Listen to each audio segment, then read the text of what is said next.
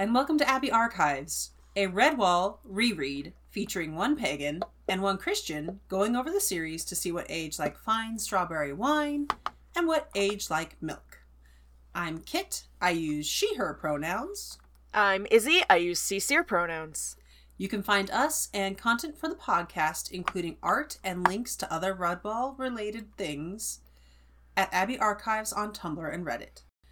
Today, we're reading the second half of the first part of The Bellmaker, chapters 7 through 12.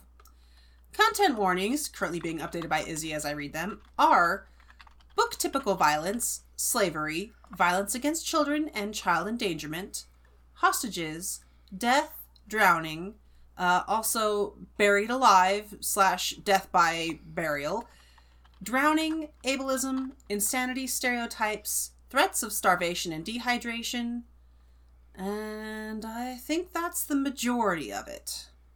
Also, if you don't like boats, this is the wrong book for you. Oh!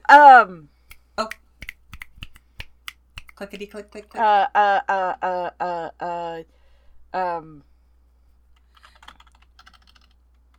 Sinking ships. Sinking ships. Like, literally Yes. sinking ships. Yes. Whole ass, that just happens. Yep. Pirate of the Caribbean it. Yeah. Like, it's sick as shit when it happens, but, like, if you can't handle that, yeah. Yeah, basically, remember, like, for those who are listening in, remember how ambivalent I was towards the first couple chapters of this book? How I was like, I don't really have strong feelings anyway? All of the rage! This, we have feelings about this half. Like, I definitely enjoyed this portion more. Like, the book finally picked up and actually started being interesting. But also, it's just like, I see Brian is making his usual choices, and they're not good ones. He's making decisions. He's making decisions. And let's get into those with Chapter 7. Chapter 7 starts with Saxtus preparing to write down the words Joseph is about to relay from Martin.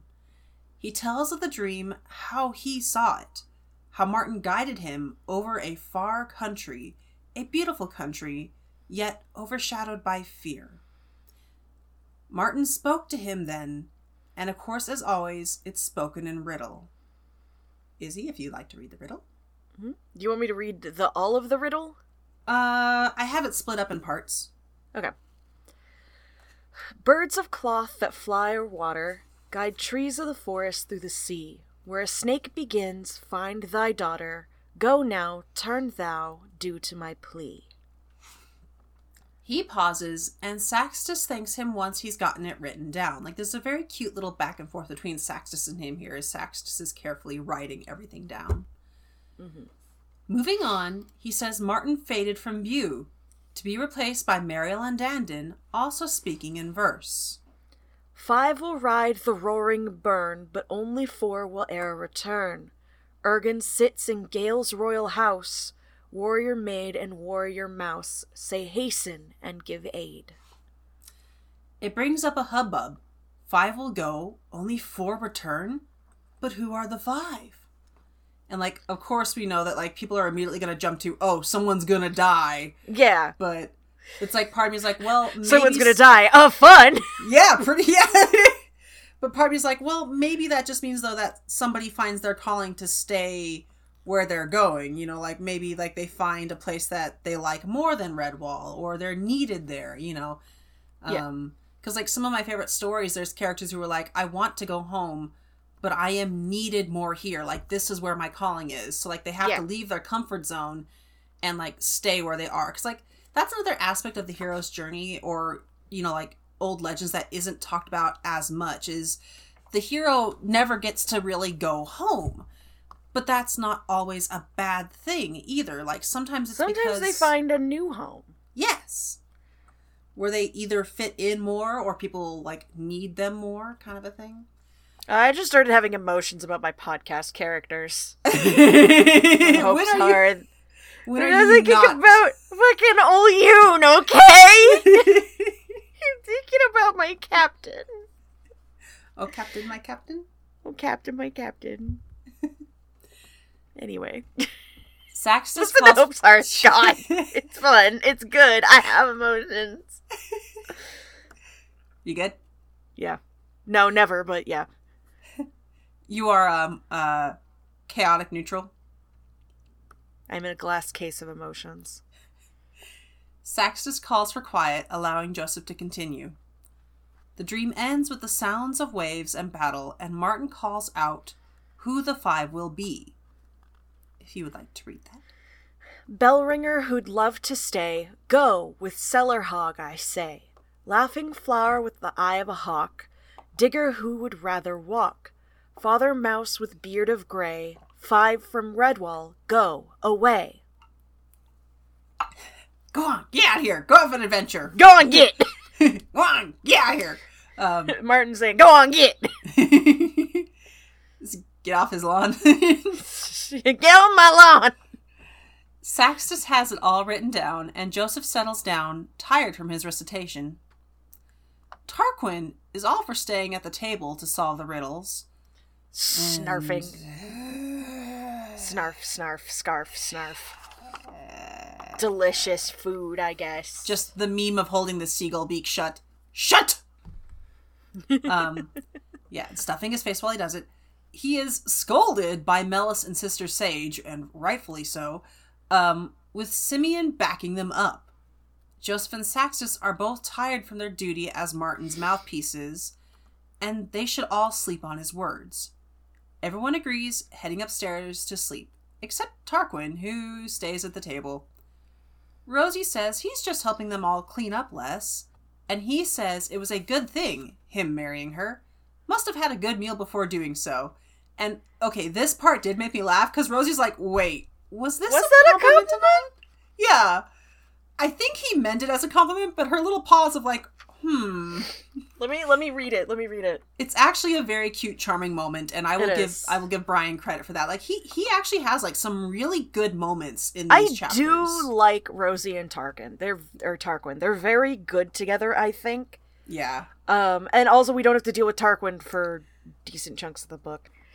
Anyway, the Redwallers rose from their seats in a body, all save Tarquin, who carried on with his extended dinner. His wife, the Han Rosie, ruffled his ears fondly. You carry on, old lad. Save a lot of clearing up, what? Tarquin rescued the remains of a heavy fruitcake. Thank you, my dear. Beautiful and jolly understanding, too. Made a wise decision when I chose you. Must have had a good meal before I met you, eh? Rosie allowed Simeon to lean on her paw as they went upstairs to the dormitories. That's my Tarkers for you, always paying me compliments, she said. That was a compliment, wasn't it? It's just a sweet moment. They're in love. They're married. They've got 12 kids. They've got 12 children. They're super married. Good golly. Is that all from one litter, or what happened there? I would hazard it would be at least 2, because I think rabbits can produce at least 6. Hang on. How many can... Okay, so... Oh, geez. Okay, they can have up to 15, but the average litter size is 7. So I would hazard that it's probably split up between at least 2. 2 or 3. Yeah. Okay. I mean, like, the other thing we could go with is that they just have so much sex. I mean, they're rabbits, so... They're hares, excuse you. Hares, I'm sorry. They're hares. I'm sorry. Apologies. Hares. Also, just, like, war flashbacks to the furry debates over if I draw my fursona and they're, like, a cat, should they have, like, regular boobs or, like, 6 No, okay, that's one of my favorite things about Guild Wars, is that the Char, who are cat people, executives were like, we want them to have titties, and the people doing the designs were like, okay, you have 2 choices here, either we don't give them any titties or we give them 6 titties. And so the Char don't have titties. Oh, I know. I have so much respect for those designers. They're so good. The Char are so good. And the sexual dimorphism between the males and females is actually not that much. Like, the females are a little sleeker. Mm-hmm. And they have, like, smaller... Because the Char also have horns. The females have smaller horns. I mean, that does track with feline, dimorphism. Yeah. But, like, it's not like the females are... It's not like in World of Warcraft where the females are, like, half the size. Yeah. And look like somebody squished them.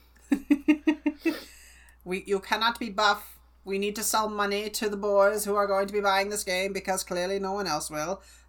Me over here like, let the Worgen ladies be big! Ah! Anyway. So, after that tangent, breakfast the next morning is outside, set up like a picnic. And it's like going to be like a fine summer day, so they're enjoying the outside before it gets really hot, you know. In the shade of the ramparts and shit. Reading this, like, always makes me think of, like, summer camp mornings when, like, you're rousted out of bed, like, way too early to go eat food that is usually a little sketchy, but sometimes good depending on which camp you're at. And there's, like, still, like, dew on the grass, but you know it's going to be, like, 90 degrees in half an hour. So sometimes it's a little misty or foggy. Yeah. If you're lucky enough to have a camp with, like, a pond or a lake near it. So Mellis rescues Sister Sage from the Dibbins who are surrounding her food cart by telling them to go guard the wall ramparts. She'll have food sent up to them if they do. And it's like, something, send the children to go play in a high place. Good idea, ma'am. Go play in traffic indeed. The thing is that they're way too short to see over the wall. Right, but I'm thinking, like, on the inside side of it. Because, like, does the inside side of the wall, isn't it implied that there isn't as much of, like, a rampart there? Rampart? But it's still taller than the Dibbins. It is, but something about the image of, like, children, you're annoying us. Go play in a high place just kind of it made me giggle a little bit. I'm sure it is safe, but this is 100% me joking. Just the mental image of just, like, you know, my parents used to joke about, you know, like, oh, our parents would tell us to go play in traffic, you know? Yeah. So. I mean, Sister Sage was being saved from the Dibbins stealing fruit gummy, not fruit gummy, but slices of fresh fruit, because they were just salad, swarming her. Yummy. Fruit salad. Once they're out of the way, the adults settle to solve the riddles. Dury and Joseph already know they're 2 of the 5. That's easy enough. Yeah, Cellar Hog and Father Mouse with Beard of Grey. No one else fits that. Right. I mean, like, maybe Simeon, but he's not gonna go anywhere. And he's not Simeon's not a mouse. Wait, he's not? I thought he was a mole. No, he's a mouse. Is he a mouse? Yeah, Simeon's He's not a father. He's not a father. Yeah, exactly. He is a cool old single dude, you know. He's gay. Maybe he's Arrow. Maybe. He's queer in some way. Melissa? This is not a straight man! Is he? What? Let me finish. No! We need to focus, please! I have to make bread today! I have to go pick up a deep freezer, so yeah. Okay. Ooh. Okay. Yeah. Mellis regrets that she's not one of the 5, and is puzzled to see Roof Brush crying. He knows he's one of the 5. He never wants to leave Redwall, but if Martin calls... 'Cause he's the bell ringer. Mm-hmm. You're the bell ringer! Shut up. But, hey, it's a good movie! Poor lad, he's, like, literally getting the call. Like, this is, like, the most directly you can get the call without having your parents/parental figure killed in front of you. Hey, stares at, like, the last book. Yeah. But Dury... Not the last book, that was Salamandastron, wasn't it? Well, I mean, we mean, like, the book connected to this one. Like, I'm sure, like, we know what you mean. Dury comforts him. He'll be traveling with his friends. It'll be a grand thing. And Roof, God damn it. And Roof says they'll come back together when it's all done. And I'm just like, death flag! Death flag! I don't think it's a death flag. I think Dury and Roof are the old mole and... not mole. Hedgehog and squirrel from the beginning of the book, from the prologue. Like, I'm sure you're right, but, like, if this was, like, a war movie, that would be, like, the death flag. If this was a Shakespearean play, that is the death flag. Like, you don't say that, Roof. That is what guarantees one of you is going to die in a heart-wrenching way. That is the Rosencrantz and Guildenstern are dead moment. Yep. God, I love that play. Four-Mole is also reluctant to go. He knows in his guts they're going on a boat, and oh, he hates boats. But Martin told him... Going on a trip in a big fucking boat. But Martin told him, and he must listen to Martin. And sometimes I wonder, it's like, Brian forgot that some mole species are actually aquatic. Not all, but some. Star-nosed moles are semi-aquatic, and it fucks me up. They're so cool. Their little noses just like bloopity bloopity bloopity bloop on the floor. It's so fucking weird. They're so... them. I'm fucked up about that shit. The I fact love that them so star-nosed moles are semi-aquatic. If you've never... Listeners, if you've never seen a star-nosed mole swimming, just look up a video of a star-nosed mole swimming. They're goofy, and it's also kind of fucked up. Their little noses are like little catfish whiskers in the water. All right, but do you want to know a fascinating fact about them? If you watch them swim, you'll see them like breathe out little bubbles of air and then suck it back in. That is how they smell underwater.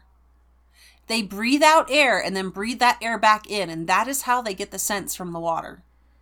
It's so fucking weird. It's so cool! It's super cool. It's fucking weird. So, they wonder if Tree Rose is their last party member. But no, she says, it's a different Rose. I'm a little sad. I like Tree Rose. Now I like Tree Rose anyway. Yeah, because she stopped being a brat. Exactly. She's like matured. Rosie, who was snooping a little ways off, is caught and teased into realizing she is indeed the fifth. And like, thank God it's Rosie and not Tarquin. Good times with Scar voice. Hawkeye! I don't know that reference. It's like Minecraft. All of my people who do Minecraft YouTube, you get me. Got me on this. Anyway, yeah, apparently she used to be called Hawkeye. Mm-hmm. Because she was like, I have a hawk. Oh, ho, ho, yeah. I used to be called Hawkeye by the general. Yeah, because she can, like, snipe stuff. She can hit anything with a weapon from, like, a league away, basically. Mm-hmm. She's fucking Hawkeye! Tarquin protests. Is she going to leave him alone with their 12 children? Rosie deeply wants to go, but if her husband says no, she won't go. And, like, I did kind of bristle at this a little bit, but it is also, like, they're partners. They're partners, and it is also kind of fair of Tarquin to be like, 12. We have 12 children, yeah. Rosie. Exactly. Like, if it was just, like, 1 or 2 kids, I'd be a little more like, sir. But it's like, sir. No, but 12. He does kind of have a point. And Tarquin and Rosie aren't thinking, because they don't live at the Abbey, so they're not thinking, oh, well, we can just leave the children at the Abbey. Right. It's so not like they're they'll like, have the help of a community.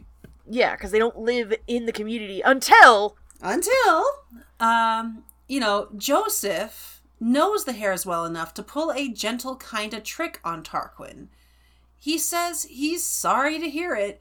Here at the Abbey, they could have helped raise the Leverets, give them schooling and food, and Mellis mentions someone needs to help in the cellar with Dury gone. Dury agrees to all of this, having caught on, and Tarquin is caught hook, line, and sinker. He gives her full permission, and the others around laugh and applaud at his, air quotes, brave decision. It's really funny, because the hook is being like, oh yeah, well, we can help take care of your children. The line is like, and we need somebody to help in the cellars, and the sinker is Dury being like, yeah, I need somebody who's got, like, a good stomach, who could just every day sample everything and make sure it's the right temperature, and it's got, like, the right amount of, like, everything that goes into it, and I need somebody with a good constitution for that, and that's the fucking sinker. And Tarquin's just like, who told you couldn't go? Whoever said that, I'm gonna box him around the ears. Go on, honey, we'll be fine here. Scooby-Doo with a Scooby snack moment. Basically. Okay. That's my finding where I'm reading noise. With that settled, Saxtus moves on to the other 2 riddles. The first is quick and easy to solve, at least for Simeon. It's a boat. Yeah, because the first bit is sails, and then the second bit is the timber of the boat itself, so it's a ship. Mm-hmm. Which I got that, like, I read that at first, and I was like, oh yeah, that first bit is definitely sails. Mm-hmm. The second bit, though, I was like, I don't know what the fuck that is. Mm-hmm. Yeah, like the first riddle was like very easy to figure out. Like except for like the Roaring Burn bit, I'm like, is the Roaring Burn a river? But yeah, we don't learn that till later. Yeah. But the second bit is red. We have a Shakespearean bit of humor and wordplay with Joseph turning around. Simeon laughs at him. Like, it's literally like... Simeon doesn't see him, but Simeon hears him because he gets up and literally turns around. Because he turns thou. And Simeon just starts fucking just dying of laughter, and Saxtus is annoyed about it, and Simeon's like, did I just hear Joseph get up and actually turn around? And, like, I mean this literally when I say this is a Shakespearean bit. Like, I can't remember exactly which play it is, but there's a letter that they read where they say, like, revolve, basically meaning think about it in your mind, but instead people took it literally as a joke, and they would have the character turn in place. They would revolve. It's a good visual comedy. Yeah, because Shakespeare is a comedian. He's also a tragedian. He is, but the two go together so very well. Yeah, they do. Tragedy and comedy. Saxtus is a bit annoyed at that before Simeon apologizes and helps him along with the riddle. He has to literally spell it out for them that the answer is south. And, like, to be fair, I would not have gotten this one at all. Yeah, I wouldn't have gotten it either. This is definitely a Martin riddle. Let's be fair to Martin. He is a warrior, not a He's scholar. also been dead for God knows how long. Like, poor Martin being like, oh god, the vowels have changed, and how do I talk to these people? How do I talk to people? The language has changed, people have changed. How do I tell them how to do the thing without telling them how to do the thing? Mm-hmm. Fuck. I've got to do badger riddles, because... That's literally what this is Martin doing badger riddles. Mm-hmm. Because that's where he learned it. He learned it from the fucking badgers. Martin just, like, walking up to the gates of the deep forest, like, guys, I need help! The badgers all, like, leaning against the gate, just sharing a pint, smoking pipes, and just being like, "Aye, lad, you need help? Yeah. You need help with a riddle again? Alright, here you go. This one should have them turning on their heels a little bit." And the badgers are all laughing, and Martin is like, "Oh, this is so fucking good, thanks." And then it gets to the thing, and Martin's like, "Ah, fuck, I gave them a hard one again." Yeah. God damn it. And then he keeps going back to the badgers. He keeps going back. This is our headcanon now. This is our headcanon. Saxtus rewards him with a cup of the finest blackberry wine. Like, he'd been drinking mint tea, and Saxtus is like, nope, you get blackberry wine for that one. It's very cute. Like, he just, like, takes his cup from him, like, no, somebody go get this boy some, like, a good drink. They talk of the middle riddle, and Roof does worry that the only 4 will return means that one of them will die. Dury is quick to point out that this is likely just a trick line from Martin. He does say those sort of things, after all. They will keep each other safe. And it's like, hey. Dury's been on a Martin quest once already. Yeah, so he's like, I'm fine. I know how these... I know how this works. I'm genre savvy. Yeah, and it's like, I like this. Like, my earlier worry was pointed out, and then Brian immediately was just like, well, the characters are aware enough of this to also be, not as afraid. So it's like, okay, all right, I like that. Melis agrees that you can't worry over the end of a journey before you even start it. I also kind of love that sentiment. It is a very good one. The other line is clearly about Mariel and Dandon, so what's the rest of it about? They can't really figure it out, so they take Rosie's advice to not worry about it. For now, they'll do what they can, and that means taking off tomorrow to head south. Back with Nagru, his horde of rats, and a mysterious, ominous wheeled cage flood out into the woods to hunt for Serena and her group. The cage holds the dirge callers, beasts that send every rat in the horde trembling with terror. Nagru hops to the top of the cage and gives the beasts inside 2 rags, each belonging to Serena and Truffle, while chanting a rhyme. The thing is Mingle and Vengro are, like, trying to stay as far in front of the cage as possible, because they're pulling it. Mm-hmm. They do not want to be anywhere near this fucking thing. Yeah. Like, it's so just complete and utter terror. Yeah. So, The rhyme is, "Ho, dirge collars, swift and sleek, you shall have your share. Fangs will rip and blood will leak. Scent your victims there." The rags are ripped into the cage, and the sounds inside are horrific indeed. Like, they are shrieking and wailing. Before opening the cages, he and the Horde go through a ritualistic call and response. And we finally see the 2 dirge collars. If you would like to read. I'm gonna start from, like, right after the poem. Mm-hmm. Like, the little rhyme. Yeah. Because I think that is very important to what he's doing. Yes. He jumped back laughing as the bits of fabric were snatched inside the bars. The cage began reverberating. Eerie scream-like growls mingled with the rake of scratching claws and grinding teeth. Shreds of ripped cloth flew from the madly buffeting pen. Fascinated and fearful, the Horde rats peeked from their hiding places at the spectacle. Ergen Nagru gave a throaty chuckle, enjoying the sight of his dirge collars working themselves into a blood frenzy as they took the scent of their quarry. The wolf hide swirled out, starlight pinpointing Nagru's metal claws. He called to his horde, "What is black and what is red?" The answer echoed back from the trees and bushes, "Night is black and blood is red." Placing a claw on the cage latch, he shouted, "What is the color of death?" The reply rang out to the dark skies. "Foxwolf and his dirge collars know the color of death." The cage door sprang open with a clang, and the dirge collars came bounding out. They are 2 female ermine, driven mad by Nagru's cruelty, now living only to hunt the prey given to them. With shrieks, they take off after the scent of the queen and her son. Driven by their bloodlust, Nagru follows. And literally they describe it that Nagru has driven them mad by denying them any living prey and keeping them caged only to hunt. He has robbed these 2 of their sentience.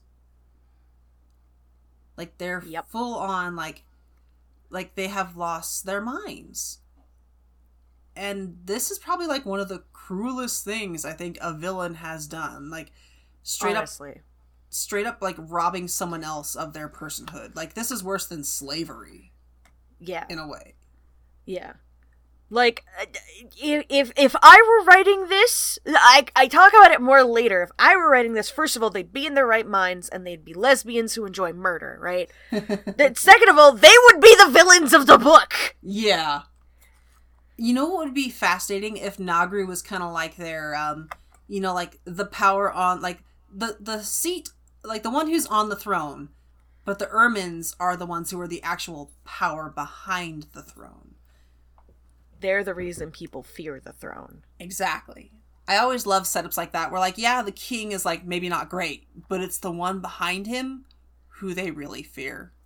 Mm-hmm. They'd be the Darth Vader to the Emperor, basically, because let's be honest, like, yeah, the Emperor's scary, but it's Darth Vader who makes everyone lose their shit, so... Until they realize what fucking Palpatine can do. Yeah, that's true. But that also makes it fun, too, because then it means that, it's a double trick. Oh, the king is actually dangerous. Oh, shit. Yeah.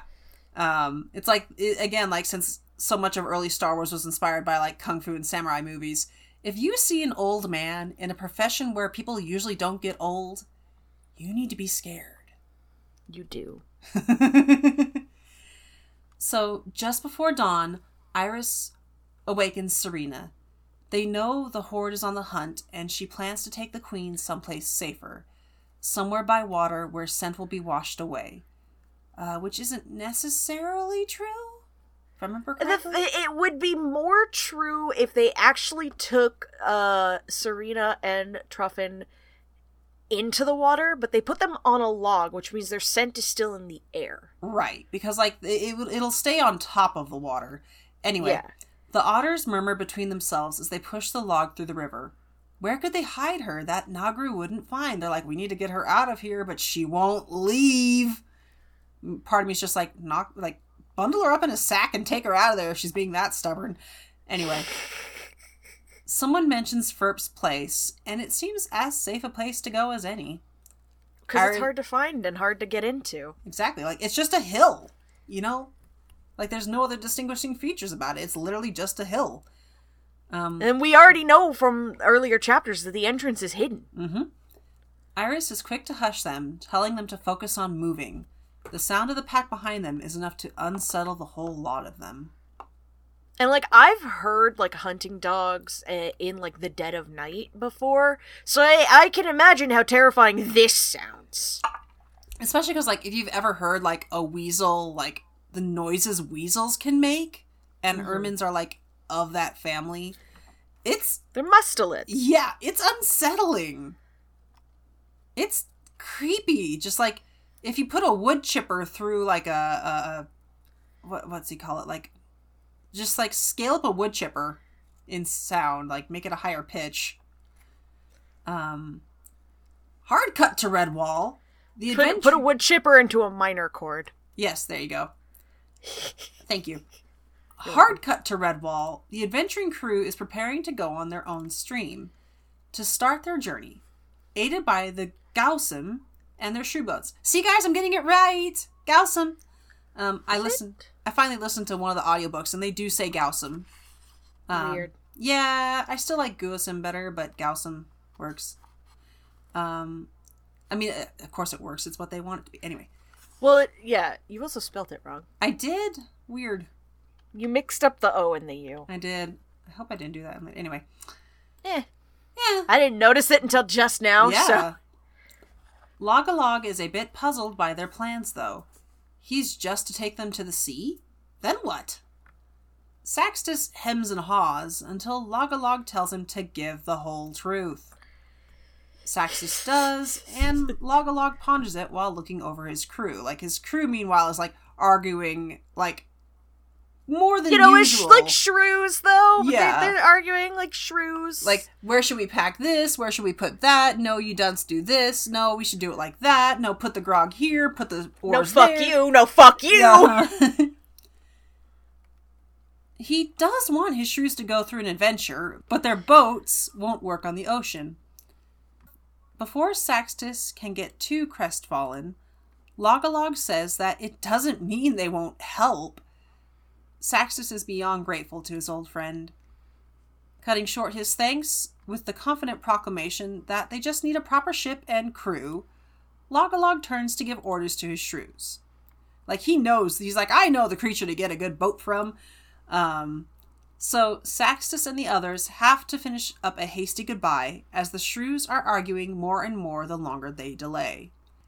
With a few last cried goodbyes, they're off down the stream. We hear of... Zoom. Yeah, nyum. Down they go. Nyum. We hear of Log-a-Log's seafaring friend, an otter named Finbar Galedeep. Sea otter, sea otter, sea otter! Sea otter, sea otter, sea otter, sea otter, sea otter! Ah! It takes 2 days for the shrews to row downstream. It's not a bad journey, in warm summer sunshine, passing peaceful fields of flowers. The shrews even cheer up enough to sing a shanty or two. Would you like to read the shanty? Oh, the shanty.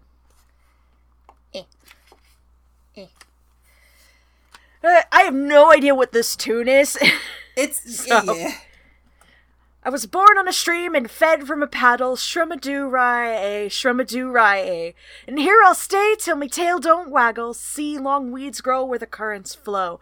Aye, that's the way I like it so. Shrumadoo-rai-a, ho run you river, run my way, ho ho. I don't know what the tune is there. There's a tune, I don't know what it is. It is whatever it wants to be. Let's see. A fine dawn finds them in and among the sand dunes of the shore. It'll be a trek over the sand to the sea for them.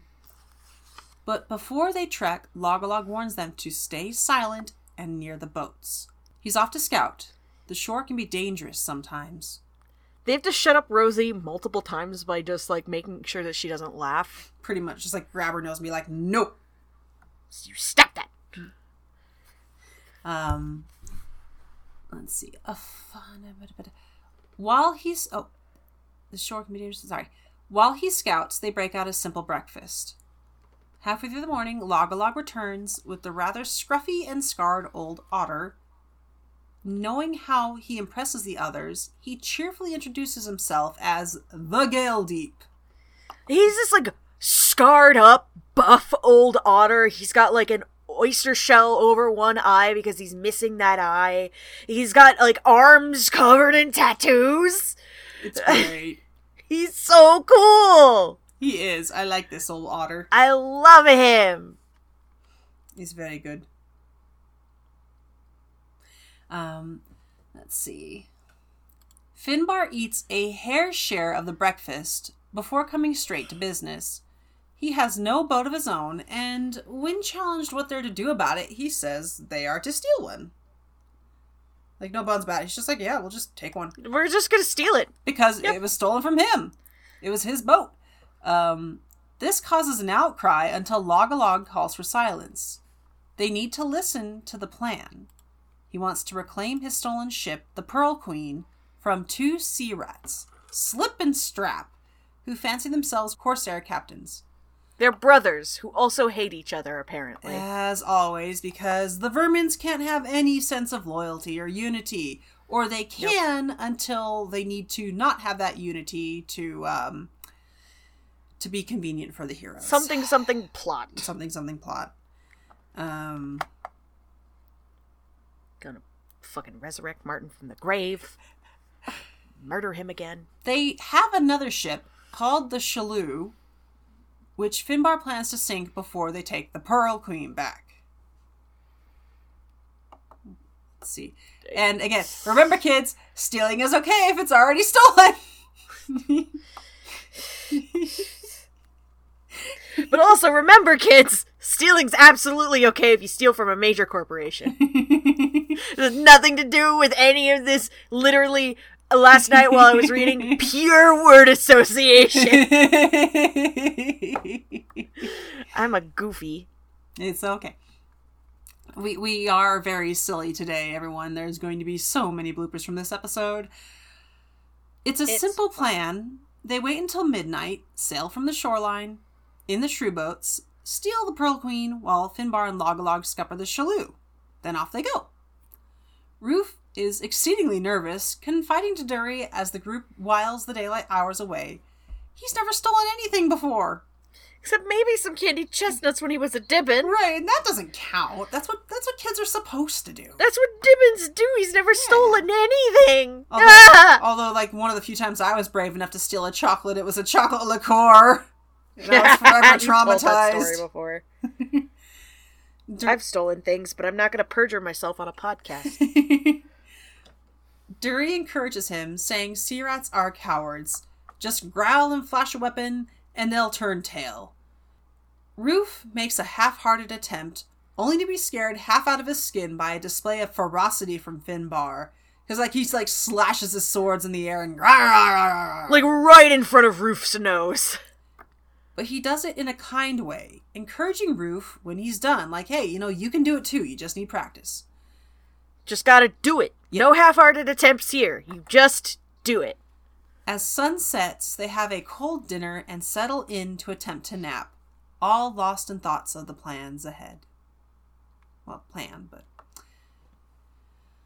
Back at the molehill, Ferp goes to send 2 of his grandkids to feed Mariel and company breakfast. They report that they've up and gone with the dawn. Instead, the kids had packed them breakfast, and he praises them for doing the right thing. Though, when one says they've gone Eckertoimerin, he's plumb baffled. We learn that it is a mispronunciation of reconnoitering. Meldrum is showing the newcomers around the hills. And even though he brags about knowing the hills better than the back of his hand, they nearly topple down one of said hills, which has eroded, only stopped by Mariel's awareness and Bowley's careful observation. Moving to a more sound hill, they spot the queen and her rescuers on the stream, and Nagru's force is closing in. And it's like a very evocative image of these, like, 2 just kind of bedraggled, like, creatures on a log being pushed by otters. And on the shore, we have, like, the the dirge collars intertwining with each other as they're on the hunt, just howling to the sky, with Negru and his horde close behind them. Like, it is such an evocative mental image. It almost makes me think of, like, you know, like those paintings of, like, fox hunts. Yeah. That's what it makes me think of, like, the hounds. It's because it's a fox hunt. Yeah, well. I'm just thinking about, like, how they always show, like, the arc of the hounds chasing the fox. Mm-hmm. And, like, that just makes me, that's like, yeah, that's pretty strong mental image there. Meldrum is all for charging into attack, held back only by Mariel and Dandon's caution. Like, they're literally standing in front of him going, no, it will be suicide to charge literally, in like this. Like, one of his nephews is just like, don't we make a plan first and then charge in? And Meldrum's like, no time for that. And then Mariel and Dandon are like, there's absolutely time for that. Mariel pulls out the big guns like, do you want your Leverets killed? Like, do you want them killed like that? And that's what pulls him back, you know. He's like, no, I don't. Thankfully, Mariel makes a plan quick as a flash. She gives her orders. 2 Leverets hand over their bows and slings. And Bolli is to take all 4 back and alert the moles to watch for the Queen and company. She's so confident that they obey without hesitation. Finally, she turns to a slightly baffled Meldrum, giving him the last, clearly most important, task. She's like, only you can do it, old chap, and it's because he's fat. Only you can absolutely decimate things with your weight. I mean, but it's not done in a mean way. It's not at all. Like, you can tell she is slightly manipulating him, but it's because she knows he can do the job. Yeah. So she's just like, hey, so you know you're important. You got a big personality. Let's use the other part of you that's big and knock that hill over.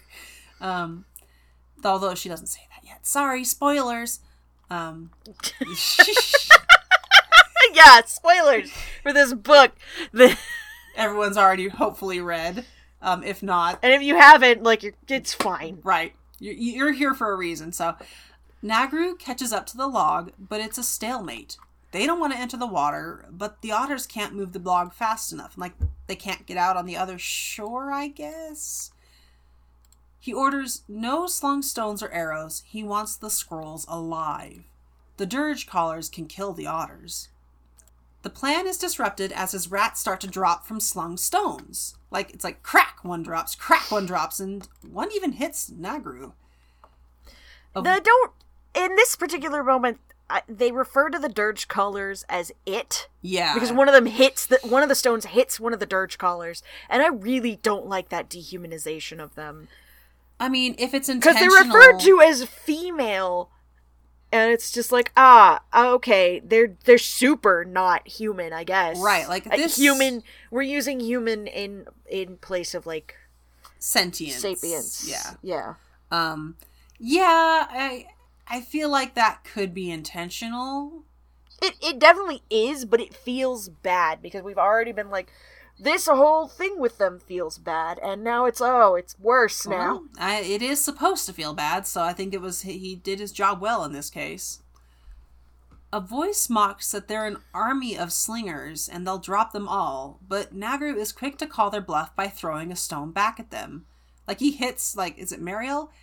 They yell. It doesn't say. It hits one of them, and Nagru sees the two mice, like, scurry away. Right. So he gives chases. He's like, it's only 2! Mariel's plan... Get them! Yeah. Mariel's plan is simple and beautiful, and I love the setup and the payoff here. She leads the dirge collars and a small chunk of the horde to the eroded hill. On top of it, Meldrum waits. When Mariel gives the call of now, he leaps 3 times.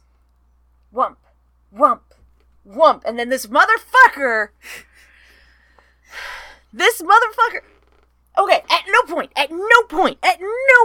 in the book so far have we seen any evidence that Meldrum is from Salamanderstrom, right? Right. At no point. He's just a hare who happens to have his own like, weird company in the southern lands and southward, which is so far away from Salamandastron. Like, so far away. Like, Salamandastron is far from Redwall. You know? It's, like north of Redwall. So... And this motherfucker lets out a war cry of Eulalia, and I'm like... Why does he know this war cry? We're nowhere near Salamandastron. Not every heron fucking badger can know that war cry, Brian. You don't just genetically have a war cry inscribed onto your fucking bones at birth, Brian. I'm gonna buy a Ouija board and fly to Wisconsin, record us having a fucking seance to summon Brian's ghost so I can throttle him. You'll see why when we get to the next thing I'm angry with.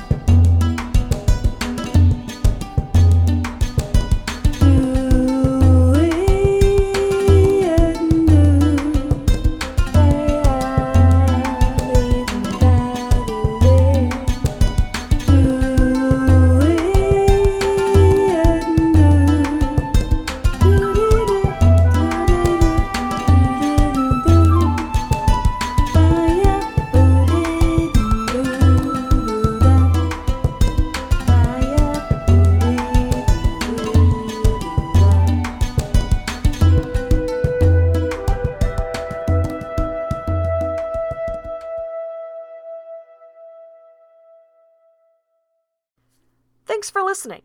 If you'd like to follow us on social media, you can follow us on Tumblr and Reddit at Abbey Archives. And if you would like to help support this podcast, you can find us on Ko-fi at ko-fi.com/HS